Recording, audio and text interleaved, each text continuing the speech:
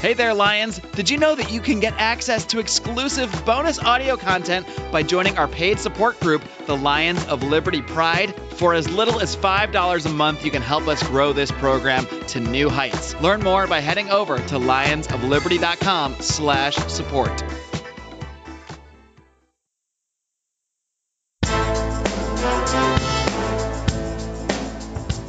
Welcome to Felony Friday, a presentation of the Lions of Liberty podcast.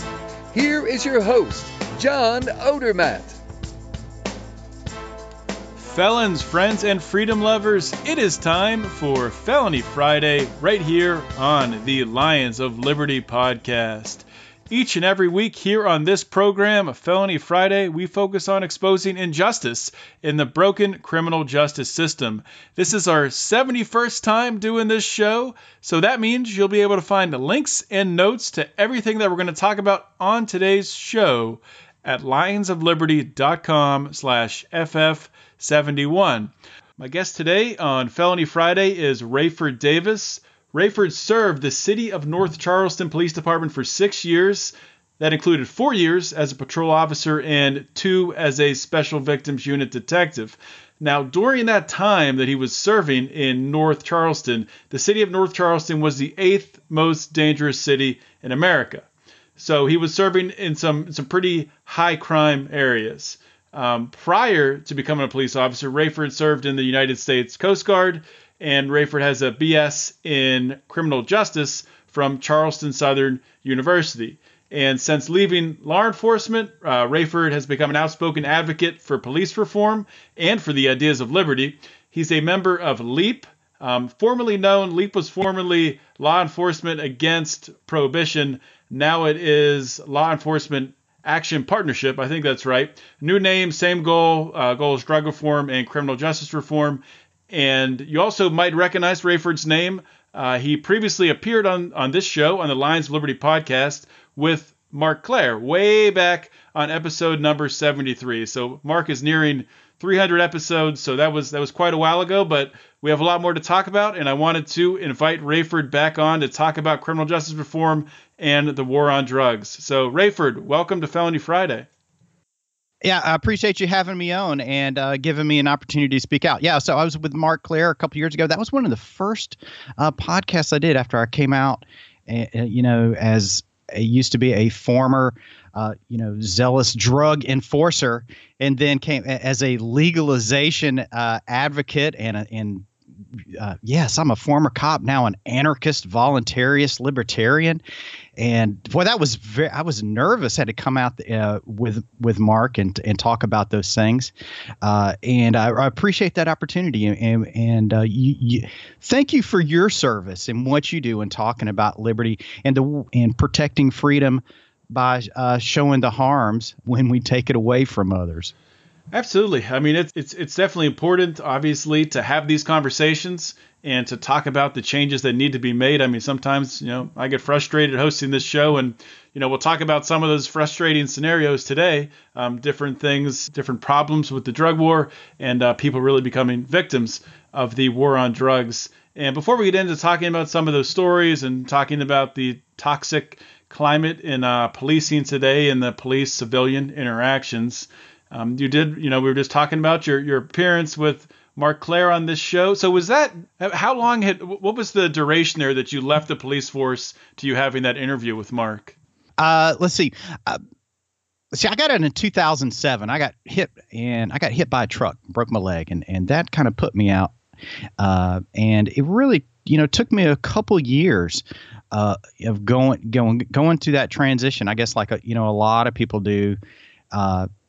Kind of liberty-wise and finding, like the non-aggression principle and Murray Rothbard or Lou Rockwell or Ron Paul and go through that stage and just kind of realize just how counterproductive everything had been. It was a very emotional experience. Like I said, it took me about 2 years to get through that. So let's see, that was this is really about 7 years.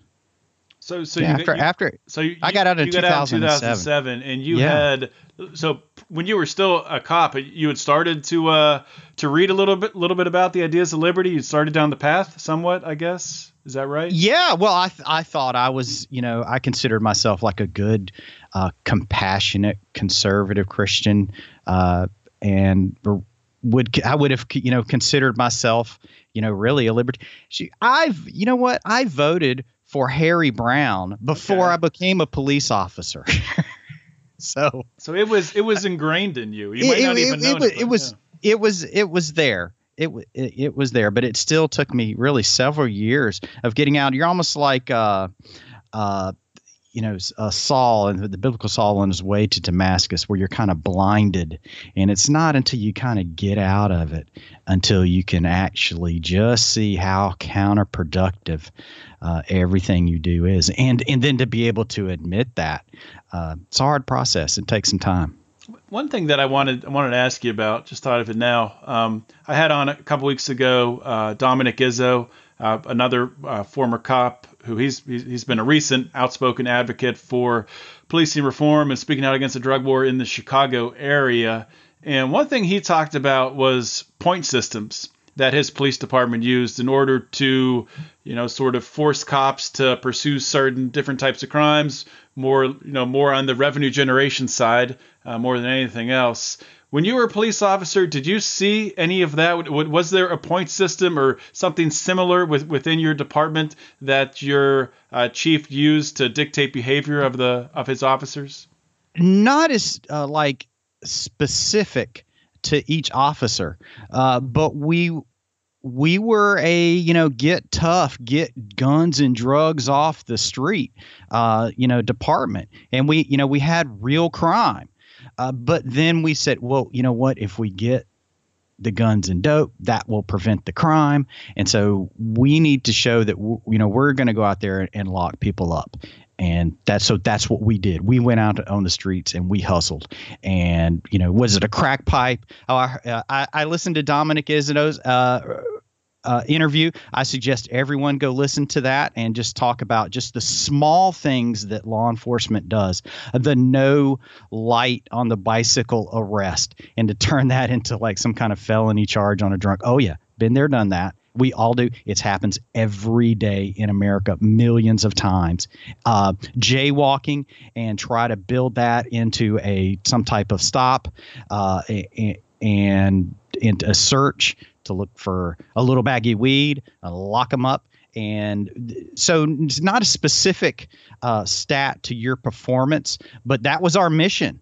And, we did have a little stat sheet, and we mark them down. It was kind of informal if you weren't performing, if you weren't making the arrest and the activity that other officers were. They'd say, hey, you're not pulling your weight. But it's that whole mindset. It's the total upside down from the very fundamentals of policing.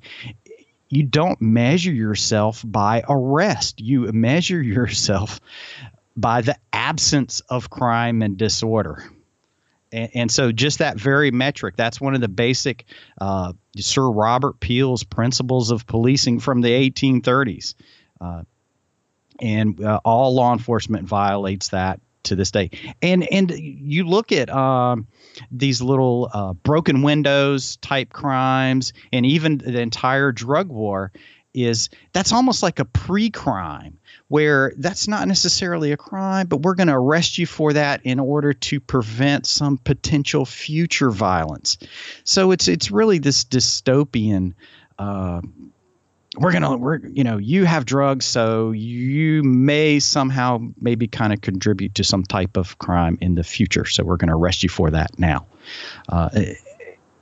It's that upside down. So, and maybe this is a difficult question to answer, but I'm going to ask it anyway.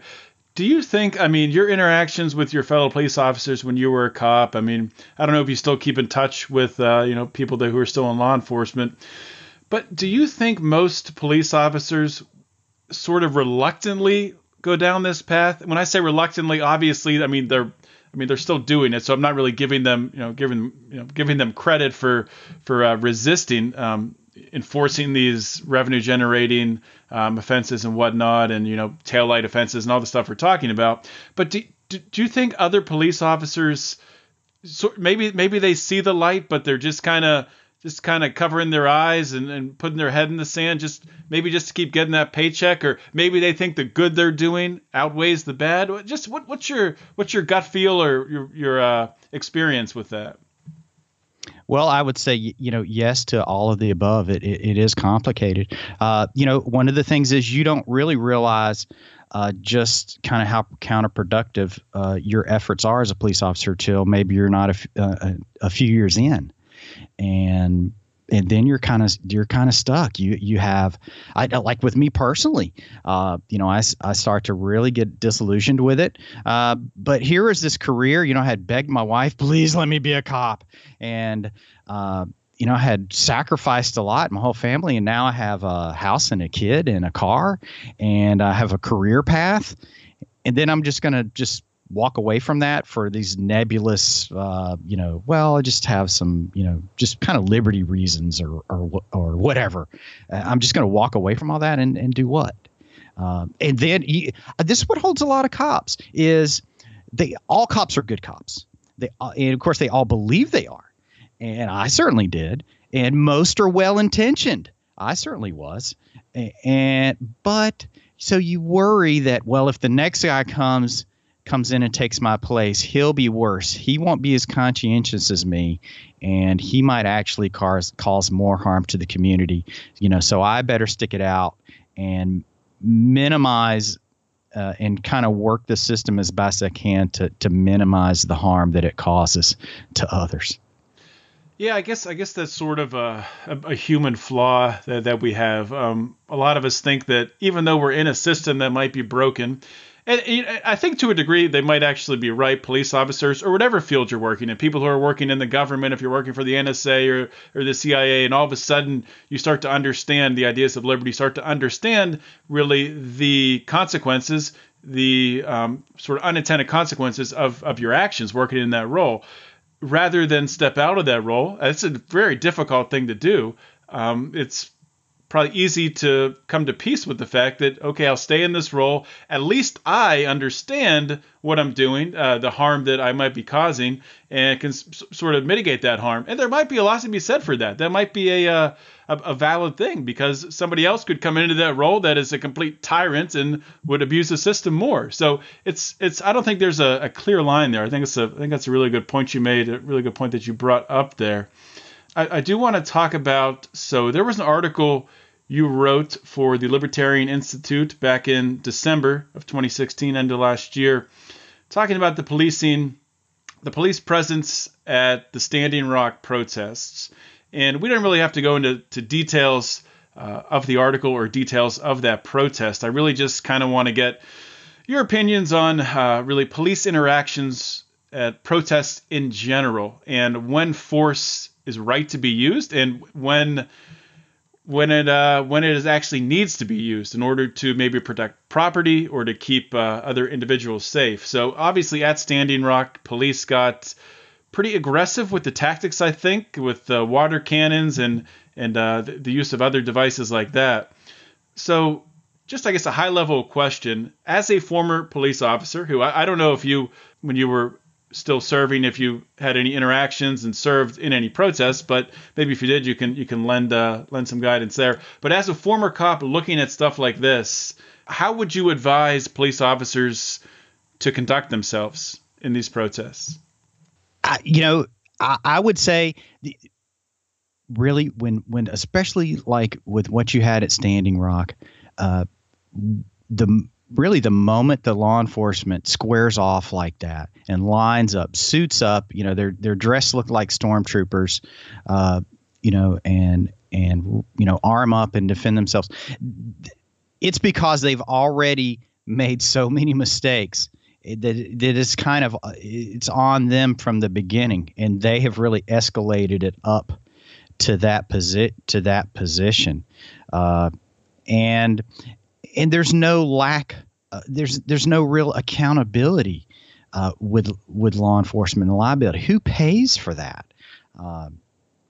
So nobody's really paying for it. If the Dakota Access Pipeline Corporation, if they are actually paying for all that security right out of their pocket, they might have tried to work in a more nonviolent way. And violence is the most expensive form of dispute resolution. It costs the most money. And so, yes, that's the first thing, total, lack of liability. And so it's easy for law enforcement to just keep escalating, and they have no accountability. And that's basic how the use of force continuum is trained, and whether that's with a large group or on a one-on-one level, where police officers, if they meet a certain amount of resistance, they can take that, they can meet it with the same resistance or even take it one step higher. And police officers, so you're justified in, you kind of reverse engineer that, and you can actually manipulate that use of force continuum process to create more violence and to create more physical interaction between people, because you have no duty to de-escalate. And then when you're measured by your arrest or your activity, then you have no incentive whatsoever to actually de-escalate a situation. And so, they're in law enforcement, and they can contribute, they can do that. And you see how they manipulated the crowds and just a lot of different things. They're actually the ones kind of initiating the violence, shooting, videographers, with rubber bullets and those type of things. And so they're escalating it themselves, and then they can turn around and see, look what we had to do to these people. And the police officers, they kind of dehumanize themselves. Look what you made me do. I had to beat you down and spray you and lock you up just because you were protesting. And now look at you. You're all this muddy, dirty looking person that nobody wants to have any sympathy for. But actually, the police officers pretty much created all of that, or, made no effort whatsoever to de-escalate it, because they have no, financial incentive and don't have to worry about liability to a high degree. Yeah, there's sort of a parallel here. As a libertarian, I think you'll appreciate this. I'm seeing a little parallel between the policing tactics at a place like Standing Rock, these aggressive tactics, where actually they're pouring flames on the protests. They're causing more people to get behind it. People see this on TV. They see the pictures. They see the YouTube videos, and they say, "Oh my God, look what they're doing to those protesters up at Standing Rock. We got to go up there and help them." It's blowback. It's very similar to the United States foreign policy, where you look at stuff that happens over in the Middle East, over in Iraq or Yemen or Afghanistan, where we're drone bombing, going after terrorists, of course, in air quotes. And when you're going after terrorists, of course, they take out a church or a hospital or a wedding procession. And then, that'll create more terrorists. And these terrorists will go out and maybe attack some U.S. troops. That'll justify the presence of having more U.S. troops over there. So it's a vicious cycle. And there's definitely some parallels between the two. Well, I do worry. You look at the Dakota Access Pipeline protest, and you look at these current Antifa and whatever, those protests. You see those, and you just look at that and wonder if they're not being encouraged and manipulated, on some level to create just destabilization and conflict, within America on certain levels, and get people polarized to where they can't even think out a process, regardless of what side you're on. I would, ask police officers, though, have you ever, looked in the past and you look at pictures of officers, like I said, dressed up just like they're Darth Vader stormtroopers, and, have anybody in history, government, you are a government agent standing on a line against individual citizens, your own free citizens of your country. You are a armed government agent, and being ordered to evict those people or push them out of the streets. When have you ever been on the right side of history? Any person, government agent like that in history, when have they ever been on the right side? Why do you think you're somehow different today? That's a really good point. I mean, you look back in the history textbooks, you look back at stuff that's happened in communist countries in Soviet Union or over in China. You will look at the Dakota Access Pipeline with the protests with the natives. When is the American government ever been the good guys with them? You know, and you think that somehow today you're different or you're special just because, well, you know, we're modern and today. No, you're going to look back in history and you're going to be, you know, the brutal, mindless savage that just followed orders and participated in, you know, in the harming of your own community members, the very people that you were sworn to protect. Yeah, it's definitely concerning, and I definitely agree with you. I'm not going to call you one of those wacky libertarian conspiracy theorists talking about could there be people stirring up and incentivizing some of this, some of the reaction from Antifa and the other side? I think it's absolutely it could be happening. I think we're already divided without that, but I think there absolutely could be some elitists behind the scenes, maybe paying some people to protest. It's happened in the past. Why wouldn't it continue to happen? Yeah, well, I would say, you know, when you talk about paid protesters, what are the cops? They're all paid 100%. They're paid to be there and pay. And again, you're paid by the government. So you might be doing the right thing, maybe, but you know, the odds are low. and so you think about that as a police officer when you're standing on that line and you're going against a bunch of paid agitators. There may be some in there. There also almost certainly are. But what are you? Absolutely. Great point there.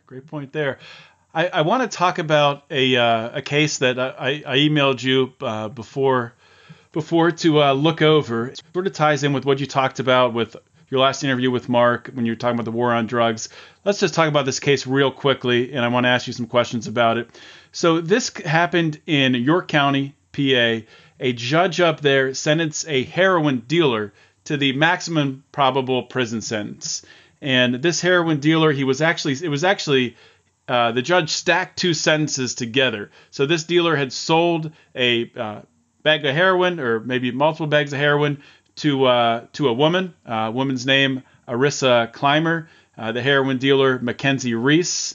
And this woman ended up ODing. She overdosed.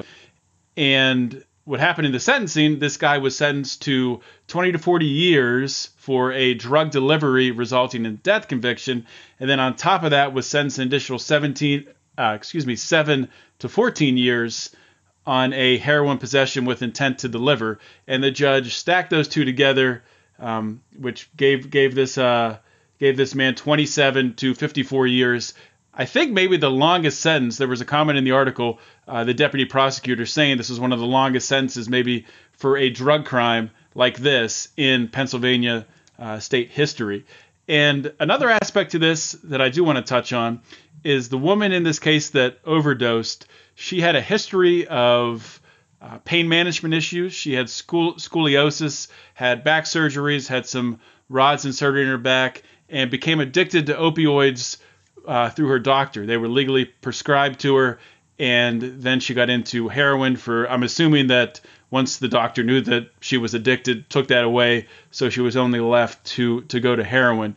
So a couple, lots of different moving parts here, lots of layers to this. Let's just start at the first question here. In your opinion, is this a just conviction? Do you think that drug dealers should be going to prison for supplying people with drugs? Absolutely not. It's a free country. And as consensual adult activity, use and trade of a substance, even if it is potentially harmful and deadly heroin, people have a right to do that here in America and anywhere in the world. And that's freedom and liberty. Now, along with that comes a big dose of personal responsibility. I would like to point out that this illegal drug transaction happened while drugs were illegal and have been for 40 years. And we've been, air quotes here, getting tough since I've been alive. And we have locked up millions of people, and nothing has changed. As a matter of fact, the drug enforcement has gotten worse. So that very prohibition that you are sending a message with by locking up Reese McKenzie with, all you're doing is perpetuating the destruction. And there will be another ERISA climber that will die. I recall I got called one day. We had a person that was overdosed, and he was at a local emergency clinic, and he was being combative and disruptive. And before we got there, of course, he fled. So we knew something was up. He was hanging out. This dude was hanging out like a Motel 6. He was a dealer/user, just like this Reese McKenzie guy. And then a few minutes later, we got a call from the local Waffle House, and we went over there, and a woman had locked herself in the bathroom. We got the bathroom unlocked and went in there, and a young lady, very much like Arissa, was dead on the floor, a needle still in her hand where she had injected herself with the very same bad batch or hot dose of heroin. This was a mother of children. She was a daughter, herself. I mean, she was somebody definitely struggling, but she was loved and cared for. And, she died right there as inglorious as you could, in the bathroom of the Waffle House. And God, I was so angry at that guy. And the dude, he was just like Reese McKenzie, just a scrawny, nasty dude. I'm like, man, you really just want to just bury someone like that who sold that to her. Now, he had almost killed himself. But see, we created that with the prohibition. And so Pennsylvania, the overdose death rate in Pennsylvania is 26 people out of 100,000 will die. Overdose death rate. Is that high? Is that high compared to other states? That's high. Other states are higher, but that one is high, and it is climbing. And all of this is going on as we get tougher. The death rates go up. I look at Portugal. The country of Portugal legalized or decriminalized all drugs 13 years ago. And so drugs are still illegal, but you're not arrested for possession anymore. So possession of all drugs, even heroin or fentanyl, is legal in small amounts. Their overdose death rate, 3. So 26 to 3. That's the difference. So the tougher you get, you're going to have more deaths. And so you drove this very prohibition that the people want to support and getting tough. Well, you just drove Arissa to her death because you put her into that black market. And that's where she had to go as soon as she became addicted to the drugs that were prescribed to her. And she very well may need, just in a higher dosage, but they cut her off or it was too expensive. And so she has to go to the black market. And then she uses heroin. And, well, heroin, if you inject it, then it'll go about twice as far. And so you don't have to spend quite as much money. And so that's how people start injecting it is, it's because it's more cost effective. And see, now you're stuck. And then she has to worry about, inconsistent levels or just not even getting it. If she stays off it for a couple of days and then goes back, her tolerance is way down. She could take the same dose and kill herself or mix it with something else that she's not sure of. That's how people die. and so we've never stopped it. We have never stopped. The drugs are more plentiful today than they ever were. They're cheaper. They're easier to get. And this is after, it's been 100 years since the Harrison Narcotic Act, and 46 years since we started, Nixon's drug war, and we're still having these people die unnecessarily. And a guy like Reese McKenzie, he would never, if drugs were legal, he would not be the dude selling them, out of the Motel 6, mixing it with God knows what. People could get a consistent dose and inject it in sanitary conditions, and now they may be addicted, but they're not dead. Right. Yeah, it's there's a big misconception around heroin overdoses, that people think that it's the heroin that's causing the overdose. And a lot of the times, like you said, it's not. It's what it's mixed with, what it's cut with, making it hot, making it unstable, something that they're not used to having, if it's fentanyl or whatever else. And I do want to point out that I did have on one of your colleagues at LEAP, Regina Huffnagel, back on episode number 41, and she brought up a program in Switzerland that I had never heard of, and it's been around since I think the mid 90s, where it's a prescription heroin program to help addicts get off of heroin.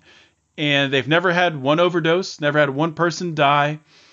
I'm sure they've had people drop out of the program, but they've also helped a lot of people to wean them off of heroin using prescription grade heroin, just smaller doses to get them off. It's amazing that in today's world, in 2017, where we're really a global society, we should be trading ideas like this. We talk about the state solution, states being incubators to test ideas. Heck, we have a whole globe to test ideas. We need to use the free market to find the best way to make drugs safer, so people don't overdose, and then allow that to be implemented. But I just wanted to point out that situation in Switzerland. It is happening in Canada as well. They have prescription grade heroin, and obviously I'd love for the drugs to be legalized, bring the stuff out of the shady back alleys of the black market forward, so this stuff doesn't happen. It'll make it safer. But if we can't do that, let's at least take a small step forward and get some other treatment for these addicts, some other ways to help them from having to buy from a shady dealer like Mackenzie Reese in a shady Motel 6 that ends up killing them. But definitely agree with you there. And I do want to ask you one more thing about the one more thing about the war on drugs. As the war on drugs as a whole, do you think, as a libertarian, as a former police officer, do you think that it's possible that we could just end the war on drugs tomorrow, and the next day we would see a positive difference, that society would get better and better and better? Absolutely. And when I say, in the war on drugs, absolutely stop arresting people for that. Let people out of prison that are currently incarcerated. If you just let it up, and you have to. People believe that prohibition is some some ultimate level of regulation, and prohibition is the opposite. It's the pure abdication of all regulation. We cannot regulate drugs that are illegal. You have to legalize them in order to regulate them. And so that's what makes people safer. And it's just and then you look at what's the difference between heroin and OxyContin. They both have their harms, but pharmacists don't go around doing drive-bys on each other. We don't have, these murderous cartel gangs, cornering the oxy market, but they do the heroin market. So all of that violence would go away when you legalized them, and then you would have in the United States we would have to reduce our prison population by 80% just to equal the prison population in Europe. So 80%, just to equal Europe. And that, yeah. in Europe, they're a bunch of nanny state socialists over there. This is America. We're, free. Liberty works, doesn't it? I mean, even, people that aren't libertarian, and if you're a good red-blooded American, you know that liberty and freedom makes you safer. And we arrest and incarcerate 5 to 7 times more than these other countries. So that's how far we've gone. So whenever you think, well, we need to get tough, yeah, we're doing that right now, and we have the police state incarceration industrial complex to prove it, and the increased death rates.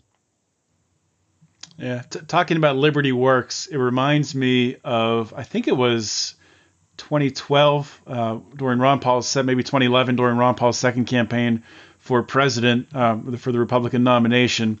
And it was at a debate, I think it might have been South Carolina, actually. And they were talking about drug reform, and they said, Dr. Paul, you talk about that you would legalize drugs. Would you legalize heroin tomorrow? And he said something to the effect of course I would. What? And then there's boos from the crowd, and he goes, "What? Are you all afraid that if heroin was legalized, that you all go out and start doing it?" It's like, I mean, people just don't think these things through, and we don't need a nanny state. We don't need the state to step in and tell people how to live their lives. I mean, right. And all of this drug, and that's why I'm not a big drug user. I think that people should live their life and try to avoid them as best they can. I'm not advocating for drug use either. Correct. Now, but the drug enforcement, and that is just the fig leaf to cover up the oppression, and that's what it's used for. If you ask police officers, I want you to go into a particular community and go oppress them, and cops would go, "No way, I'm not going to do that." But you tell officers, "I want you to go in that community and go look for drugs," and then come back when you're finished. Well, they go in there and they're never going to be done, and all they do is cause hate and discontent and destroy that community. And so that's what we've done, and we've known that.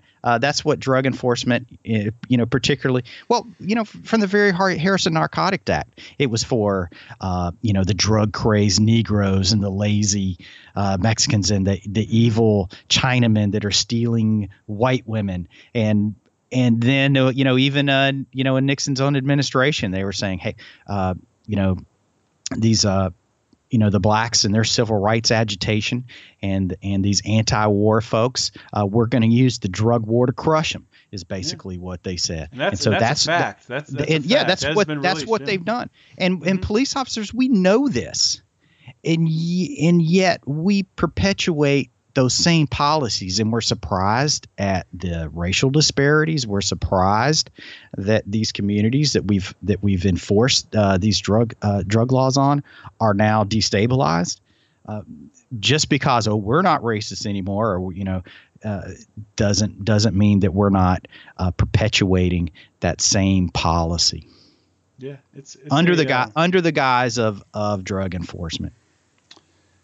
5, 10, 20 years from now, people are going to look back on this period, this long period in U.S. history of drug prohibition, and just cringe. What the heck were you people thinking? Our children and grandchildren think that we were all insane for doing this to ourselves, for locking our fellow man in cages. But it's happened. And it's our job as libertarians to help to educate our fellow man to find our way out of this. So Raeford is doing that, and I want to thank you for coming on the show again and speaking with the Lions of Liberty audience. Unfortunately, we're out of time. I'm going to have you back on, because I told you about the game that we play, Is This a Crime? And we don't have time to play it now, but I'll have to have you back on, because I think that'd be a lot of fun for you to talk through some of these different cases and crimes from your perspective as a former cop who's also a libertarian. So we'll have to have you back on soon. But I want to give you a chance before you go to talk about where my audience can find you on social media and any new projects that you're working on currently. You can find me on Twitter at Raeford D, and also post some articles at Libertarian Institute. You can see my article that you mentioned about the police officers at Standing Rock.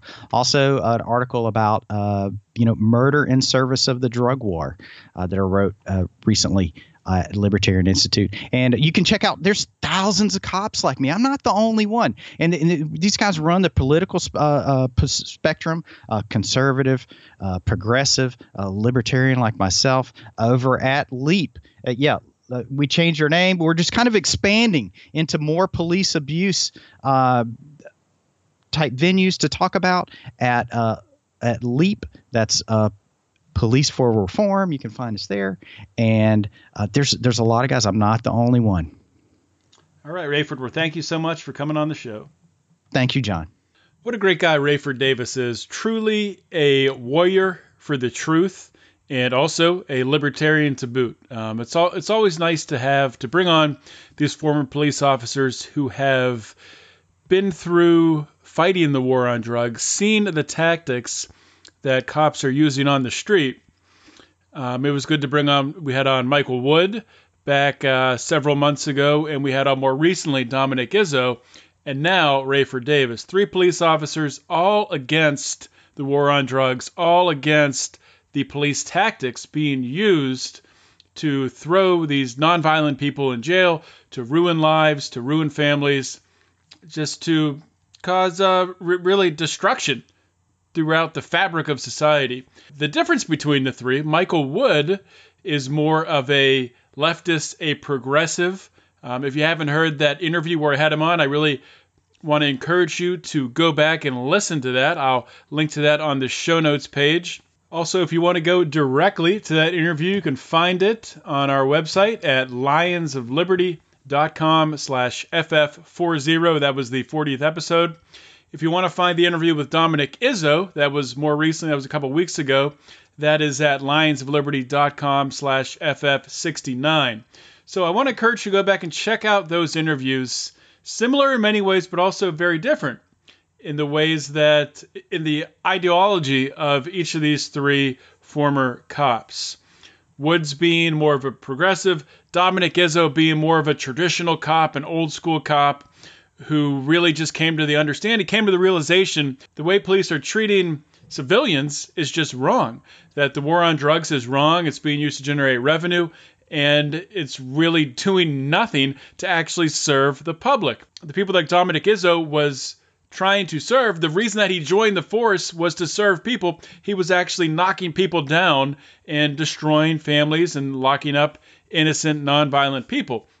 And then lastly, we had this interview today with Raeford Davis. And Raeford is a libertarian. He's a Rothbardian. He's an anarchist. And he has a really good grasp of the non-aggression principle. He understands that you shouldn't use force against people. And that's great. All 3 of those perspectives are outstanding to have. I really appreciate Raeford's perspective, especially for this show. This being, of course, a libertarian podcast, it is nice to hear a former cop who really learned about the ideas of liberty while they were still on the force, and he did get hit by a car. That's what eventually removed him from the force. He probably would have. Actually, I'm sure he would have left eventually anyway if he hadn't been hit by the car. That got him out of the force a little bit sooner. I want to thank Raeford for coming on. Awesome to have him on the show today. He's a great guy. We did talk a lot about the war on drugs today, and I've decided, I did mention this in the forum, in our Facebook group, the Lions of Liberty forum. Speaking of that, you should probably join the Lions of Liberty forum. If you haven't joined already, you can do that by going on Facebook, putting Lions of Liberty forum in the search bar at the top, and we'll get you approved as long as you have a profile picture and you look like a real person and you look like a sane person. That's important too. But in the Facebook group, somebody posted an article from Vox. I wouldn't recommend that anyone read Vox, and the name's escaping me right now who posted the article, but they even said something like, I don't normally read Vox, but kind of the breadcrumbs led me back to this article, which does happen. And I gave him a hard time saying that, that's a likely story, but I don't know. I'll take it for his word.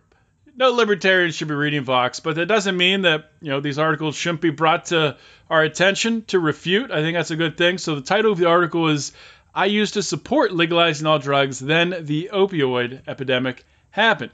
So I'm going to refute that article, and I'm going to talk about it in our Lions Pride group.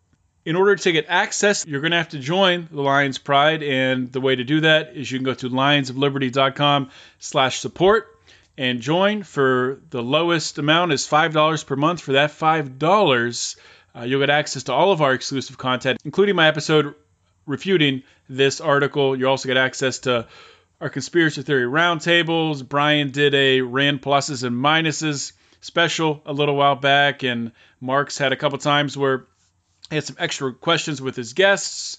We had an extra Felony Friday episode I had with Mark and Brian. So we've had a lot of excess content, and we've released some interviews early. So those are the perks just for $5.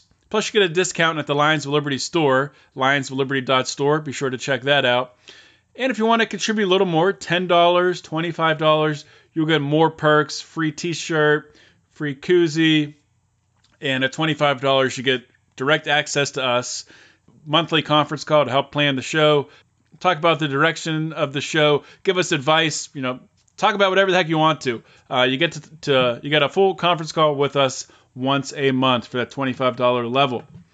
So I want to encourage you guys to check that out. I want to encourage you guys to share this show. The reason that we do this every day, the reason that I produce this show every single Friday is to grow the show, to reach more ears. And I really appreciate if you share the show, first of all, but also if you haven't, go to iTunes and give us a 5-star ranking, leave a review, and subscribe to the podcast so you don't miss any of our 3 shows. Of course, we have every Monday Mark Claire, our flagship program, interviewing some of the greatest minds in the liberty movement. Every Wednesday, we have Brian McWilliams with Electric Liberty Land, where he talks about movies, culture, liberty, everything under the sun. It's a great show. Check it out. If you haven't listened, I don't know why you haven't. If you're listening to this show, you should be listening to Electric Liberty Land. You should be listening to Mark Claire every Monday. So be sure to subscribe so you get all 3 of those. That's all I have for today, guys. Thank you for listening. This is John Odermatt signing off. Always remember to keep your head up and the fires of liberty burning.